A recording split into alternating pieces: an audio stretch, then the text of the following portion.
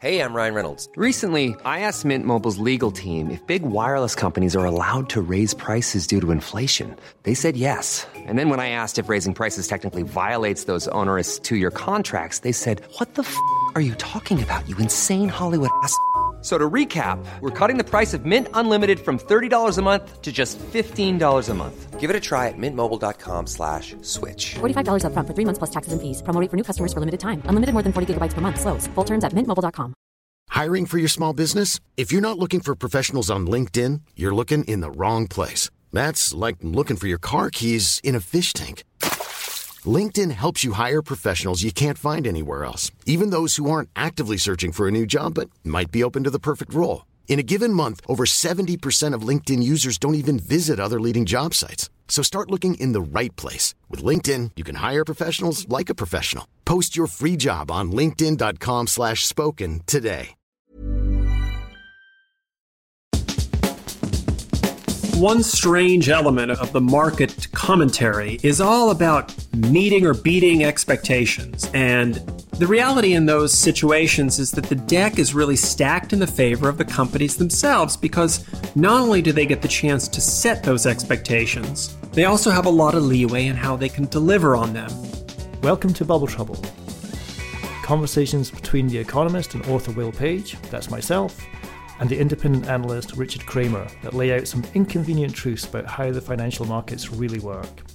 This time, we're going to talk about how market trends are all too often too smooth to be true. What might that mean? Well, life isn't as predictable as it might first appear, meaning those unpredictable events may have been planned all along. Great expectations, as Dickens once wrote, need to be met with better than expected results. More on that in a moment.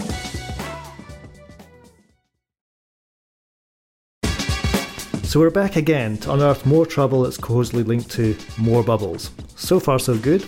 Last week we got stuck into the sycophants and stenographers, the cheerleaders who surround a company and ask its leaders, how should I think about a recent trend or event? That of course reminded us all about the Keynesian beauty contest, where the conflict of interest kicks out as the contest kicks in.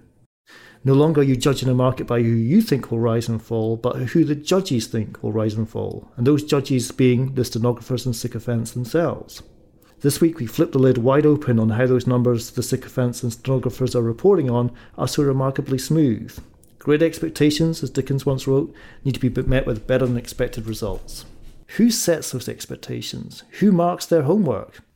So, Richard, this sounds like we're going to be unearthing a long-held suspicion of yours, and it's a suspicion that sounds similar to a famous quote by Donald Rumsfeld about what people know, what they don't know, what they shouldn't know, but they do know.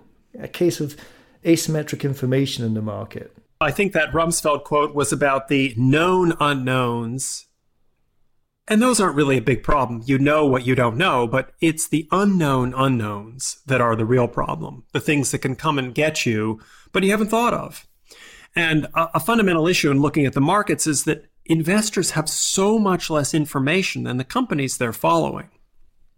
You have some of the world's largest companies, which are able, in almost any circumstance, whatever their business mix, the geographical mix, the foreign exchange rates, they're able to land their margins in ranges of less than a percentage point quarter after quarter. And how do they do that for 4 or 5 years running? I have to think it's due to a smoothing that they agree on with their accountants in terms of their revenue recognition policies, the arrangements they have with their suppliers, and so on. Because otherwise, I can't explain how these impossibly large companies all deliver such consistent results in such varied markets with so many fluctuations in the wider environment. Flag on a play. You just said revenue recognition. That sounds like common sense made complicated. Can we just take the jargon out of this? Is this like when you decide when to drop a number into a spreadsheet because you've got that discretion? When you think about the nature of contracts, a lot of times they involve delivering something that you promise to have in the future. If you buy a piece of software, it's got to run on your computer or work in your enterprise environment for many years to come. Now, when you choose to recognize that your customer has paid you for that, may or may not be the same time that they hand over the cash to you.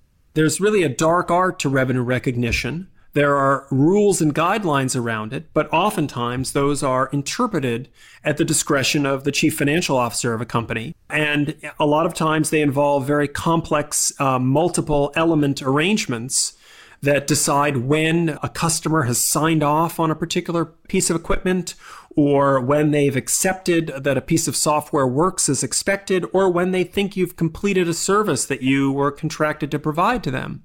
And that's really very much at the discretion of the auditors who are looking over the shoulder of the company's managements. From markets to manholes, what you're describing there takes me back to cycling around the streets of London right now, where these cash-strapped local governments who are desperately short of money, somehow, surprisingly, in the month of February and March, just before the close of the accounting year, have all this excess money to spend on road repairs. So the roads are being dug up, and it just reminds you of those who control the budget, control how and when it's going to be spent. Is this what we're saying? If you control the accounts, you control how and when that revenue appears. What you've described with your local council is something in the corporate world all the time. Because when they have more money to spend, by God, they spend it. What person is going to hand back the marketing budget and say, we really didn't need that? We've got plenty of sales already. So the pressures on these companies are to spend what they've promised investors they would, and largely to do what they've promised investors they'd deliver. And naturally, sometimes they'll work with their accountants to make sure that what they deliver fits what the expectations were. So what we're dealing with here is a dance, a courtly dance, if you like, between the management and the accountants. Back to that adage of no conflict, no interest. Yeah, I think what we're talking about is an extension of the conflicts of interest that we described with the analysts covering the companies. And I think you had a lovely phrase about it, that those analysts are there to praise, not appraise the companies. And now you have another conflict. The accountants themselves are paid by the companies they audit. These companies are hugely complex enterprises, in which the accountants might have a very short period of time to sign off on a wide range of operations, and then you have any number of adjustments, what they call non-GAAP or non-generally accepted accounting principles. And you might step back and say, why are so many companies reporting under what are not generally accepted accounting principles? And the honest fact is that most companies do offer some sort of adjusted set of earnings. And that adjustment is usually done to suit their own interest, to exclude things that otherwise would be considered costs in their business, or to give them more leeway over when they could recognize revenue on parts of their business that might not reflect the cash that they've actually collected from their customers. Is this what's known as cooking the books? I've heard that expression before, but is this an example of book cooking? No, I think there are many examples of book cooking out there, and it feels as if we have one or another major accounting scandal or misreporting scandal with a large listed company every few months. There was a very prominent one in Germany late last year, a company called Wirecard. There's one going through the UK right now, a finance company called Greensill. Those happen where, in many respects, the company itself is willfully misrepresenting its business. What I'm talking about here is something much more common and something you spot in many companies, which is this phenomenal smoothing out of their operations, whereby instead of seeing gyrations and fluctuations like you would imagine are happening with large enterprises dealing around the world with complex interest rates and supplier relationships and customer issues, you see this incredibly consistent pattern of margin improvements or very narrow ranges of performance. And that's what seems so unusual. Cooking the books implies that there's some malfeasance. What I'm talking about here is something much more prosaic and much more common, which is this sort of smoothing factor. It's like if you look at China, they report their national GDP statistics 2 weeks after the end of every quarter, and they never revise the number. So they've just decided what the number will be. They've said it's going to be around this much. They'll come in slightly above or below, and they'll never bother to look back whether that actually proved to be the correct number. It reminds me of a great story about a former Chancellor of the Exchequer that will remain unnamed on this podcast. He got fired because the British economy entered a recession, but that was based on the GDP's first round of estimates. And 2 rounds of estimates later, which is approximately 9 months after the 3 months after the event, they revised those estimates and the economy was actually growing just fine. But he didn't get his job back. So the value of accepting you're wrong and revising to get something that's closer to the truth. In our first episode, we discussed sycophants and stenographers. Now we're talking about trends that are too smooth to be true. And the way you're describing it for me, and I'm sure for many of the listeners, is when you hear this language, and what you've done, Richard, is introduce us to the language that we can spot in the market. When you hear of a new management coming into a company and it's a safe pair of hands that will steady the ship, that's what you're making me think about, that language of steadying the ship. Tell me more about how we can join the dots between those who are praising as opposed to appraising the companies and those who are producing those trends that are too smooth to be true, who are steadying the ship, as it were. Well, one strange element of the market commentary is all about meeting or beating expectations. And the reality in those situations is that the deck is really stacked in the favor of the companies themselves, because not only do they get the chance to set those expectations, but as we've talked about with the accountants, they also have a lot of leeway in how they can deliver on them. And maybe not over the long run, but certainly over specific quarterly numbers or short periods of time. There was a great Wall Street Journal article a few years ago about how one of the largest companies in the US, one of the big telecoms companies, how every quarter, just before the quarterly report in the few weeks prior, analysts reduced their expectations, which allowed the company to say that they beat expectations. So they're all really playing a game here of dampening expectations and then beating their chests about how they can beat them. A decade ago or so, an old CFO of IBM, which has in part of its business a lot of these very complex contracts which allow themselves to a lot of leeway for revenue recognition, the CFO would say to analysts on the conference call, "I've told you what the EPS are going to be for next quarter. It doesn't really matter how I get there, just that I beat the number." And so it turned out that IBM had a lot of accounting malfeasance, and it crops up regularly with disturbing regularity, really, across many companies and sectors, but also very commonly on this very large projects and project accounting. And I know not far from your house, they're building the HS2 project, which I think started out at something like £50 billion cost to the UK taxpayer and has now mushroomed to 80 or 100 billion pounds of costs. And how can they get their sums so wrong? But that's a great example of where the accountants are operating with less perfect information than the companies themselves, but the companies may not want to let on to the true cost of a project until they've already passed the stage where the sunk costs are so great that they can't give up on it. You're haunting me there. All this taxpayer money being spent here in London so that you can get to Birmingham even faster. Or maybe it should be so that you can get out of Birmingham even faster, depending on your view on that place. Anyway, what you've done in this illuminating conversation here is you've reminded me of that great Scottish economist, John Kay, his famous quote, which is that to be a fan of markets is not necessarily the same thing as to be a fan of business. Markets are one thing, that's about allocating resource. Business is another, that's about extracting profits over costs. Back after this bubble with even more trouble, where we'll learn how to spot these trends which are too smooth to be true.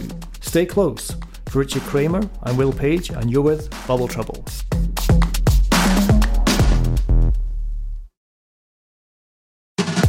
Back again with more bubble and even more trouble, and this time we're discussing trends that are too smooth to be true. We're dealing with asymmetries, stuff the accountant knows that's working inside the company, that the analyst knows that's sitting outside.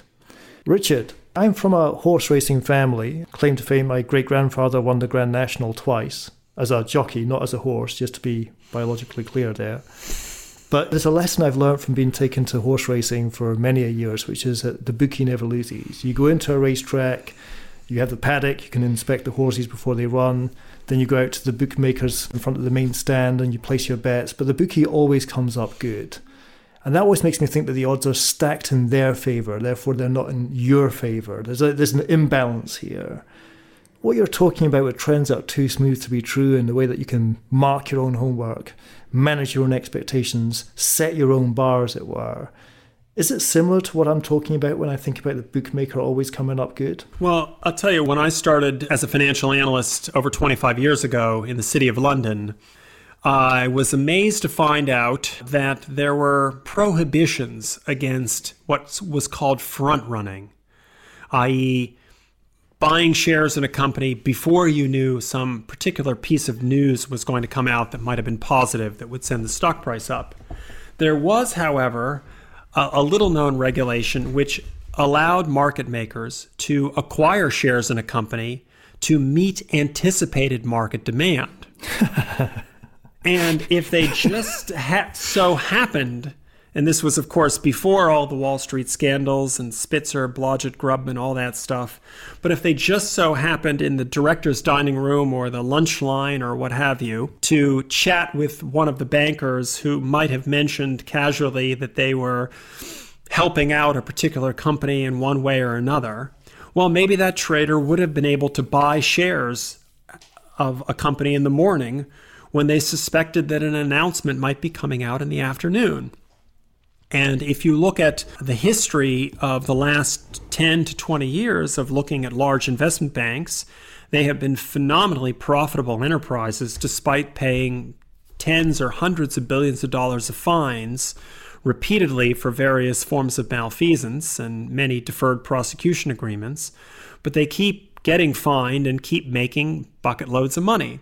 So that has to remind me a little bit of the casino, which obviously we all know that casinos have the odds stacked in their favor, yet people still walk in and convince themselves that they're going to be the ones that'll walk out wealthier, even though obviously many people don't. So how does that work, and how do people convince themselves that they're going to walk out wealthier? That's something for you or your behavioral psychologist or behavioral economist friends to come and enlighten us. Richard, at this point in the podcast, I'd like to give the audience some smoke signals to spot. So when we can see bubble trouble ahead, how can we avoid them? How can you help the audience, see around corners, essentially? What smoke signals can you throw out here which are going to help us spot these trends that are too smooth to be true? The first one is to be aware of just how expectations get managed by companies around their results. We see this regularly where companies give guidance that says, we're going to have a really large loss, or we're going to spend a lot of money on something, and then celebrate the fact that the losses they had, while jaw-droppingly large, were not as large as people had expected. Or they simply weren't able to spend all the money, maybe because they weren't able to find enough talented people to work for them to hire, that they promised that they would. Equally, companies always have a ready set of excuses. And again, back to this notion of sycophants and stenographers, some of the analysts, which have conflicts and may wish to be supportive of the company come what may, will take those excuses and pass them on to investors. So you really have to watch how these expectations are set, how companies can routinely give you a more dismal outlook than they know they're going to be able to deliver, and so that they can engineer a beat or a positive surprise every quarter. This is a form of misdirection, of ensuring that they always have positive news to give you every 90 days. And again, back to my overarching point that any company that really changed its strategy every 90 days would likely be doomed to fail, because strategy takes years to play out. This is this point we mentioned earlier of marking your own homework, I guess. This is like setting your own bar to produce the beat.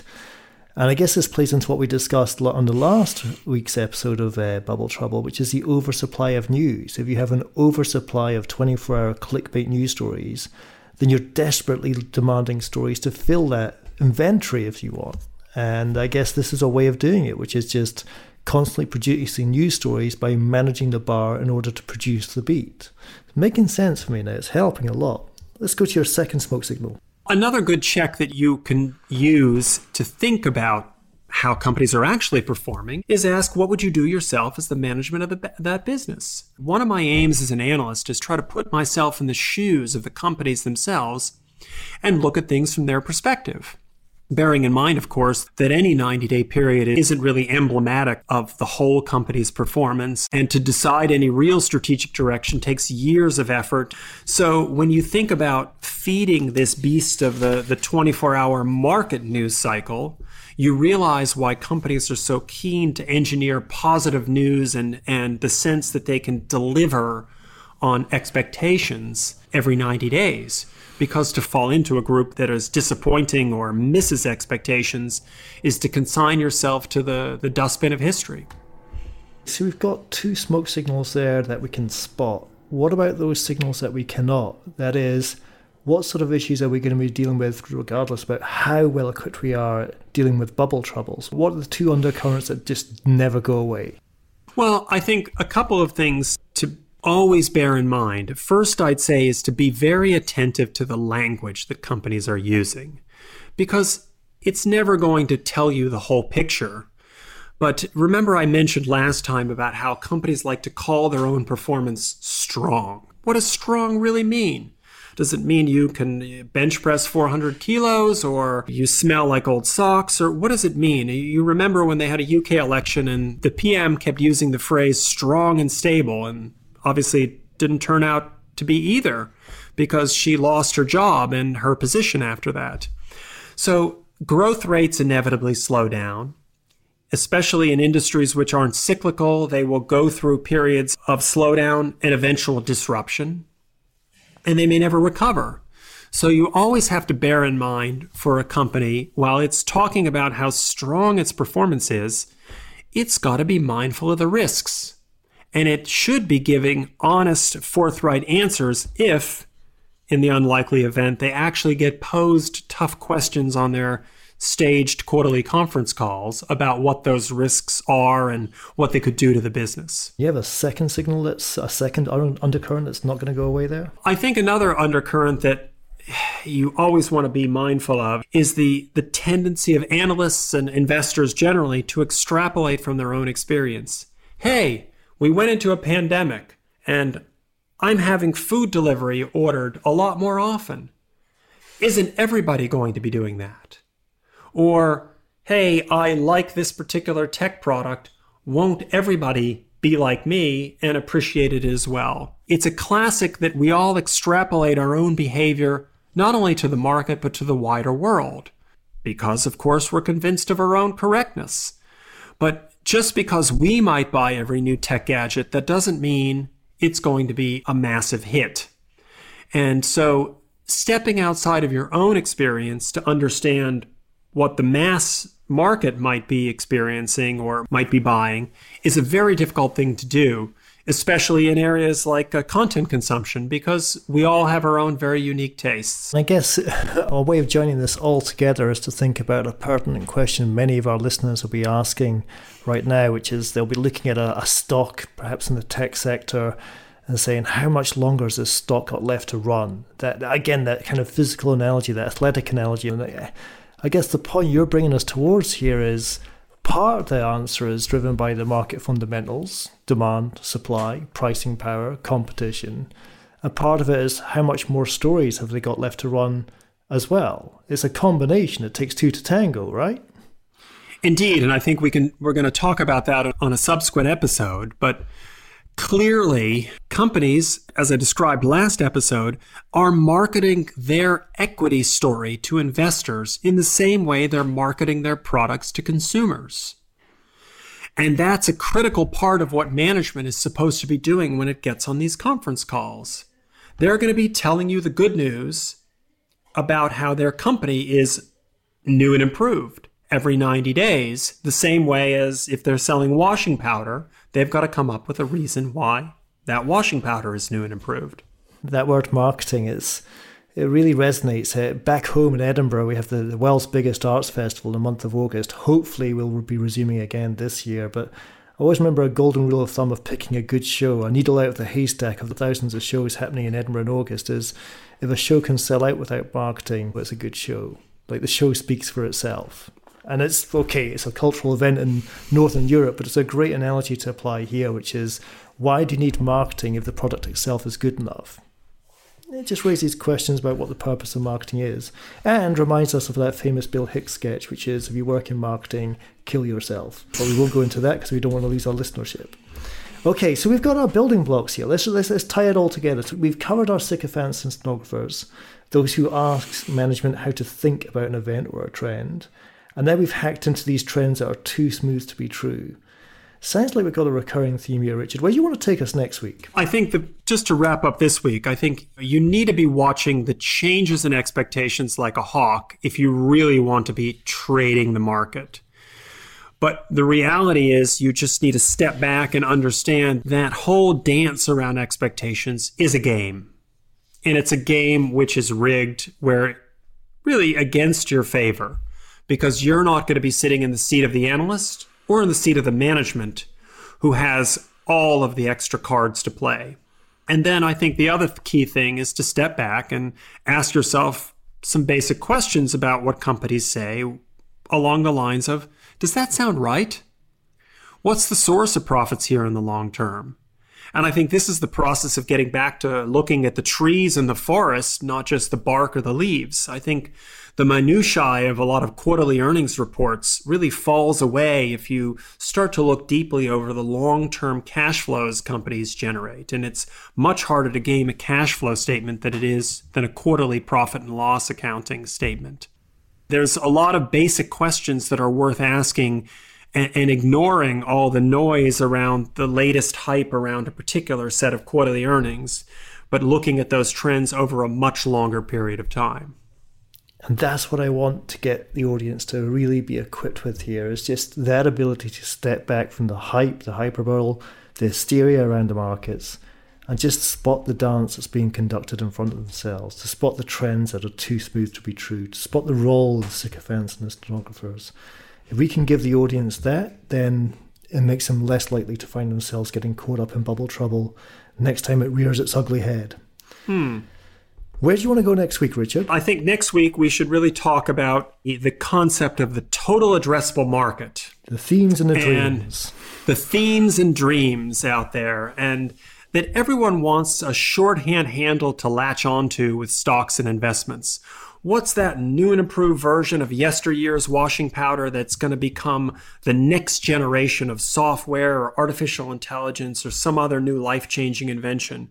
And maybe to walk through some of the invidious statistics that are thrown out there to justify investing in these new technologies.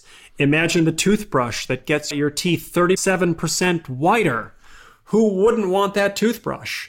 How do you know how large the market is for that 37% more efficient toothbrush? And really to understand when a claim is being thrown out there where it really needs to get that sense check. And we'll come up with some good examples of those as we go forward. And working backwards, you need a nice, large, fat, juicy addressable market so you can base a trend that happens to be too smooth to be true in order to those stenographers and sycophants to be able to do their special dance, correct? Absolutely.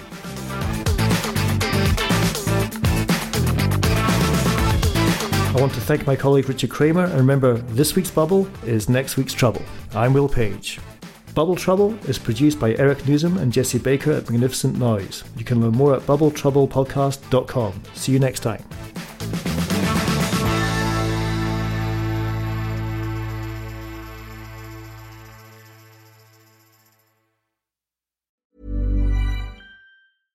Hello, this is Danny Pellegrino, host of the Everything Iconic podcast, and I'm here to tell you all about Splash Refresher, because hydration is mandatory, but boring is not. Now, I love my water, but if I don't spice it up, I'm not going to finish what I took out of the fridge. That's why I love my Splash Refresher, which is flavorful, delicious, bright, hydrating, and 0 calories. The wild berry flavor is my fave. No, wait, is the pineapple mango flavor my fave? You know what? All 5 craveable Splash Refresher flavors are my fave because they're so delicious. So get hydrated and enjoy it with Splash Refresher. Acast powers the world's best podcasts. Here's a show that we recommend. The Real Housewives is a guilty pleasure for most, but if you're looking to not feel guilty about that pleasure, tune in to Everything Iconic with me, Danny Pellegrino, where I break down all the messy moments and behind-the-scenes antics of Bravo's popular franchise. And on Everything Iconic, I also interview celebrity guests like Kelly Ripa, Keke Palmer, Drew Barrymore, Cameron Diaz, and more about their guilty pleasures, their past work, and so much more. So if you're pop culture obsessed and find yourself watching way too much reality TV like me, tune into Everything Iconic with Danny Pellegrino, wherever you listen to podcasts. Acast helps creators launch, grow, and monetize their podcasts everywhere. Acast.com.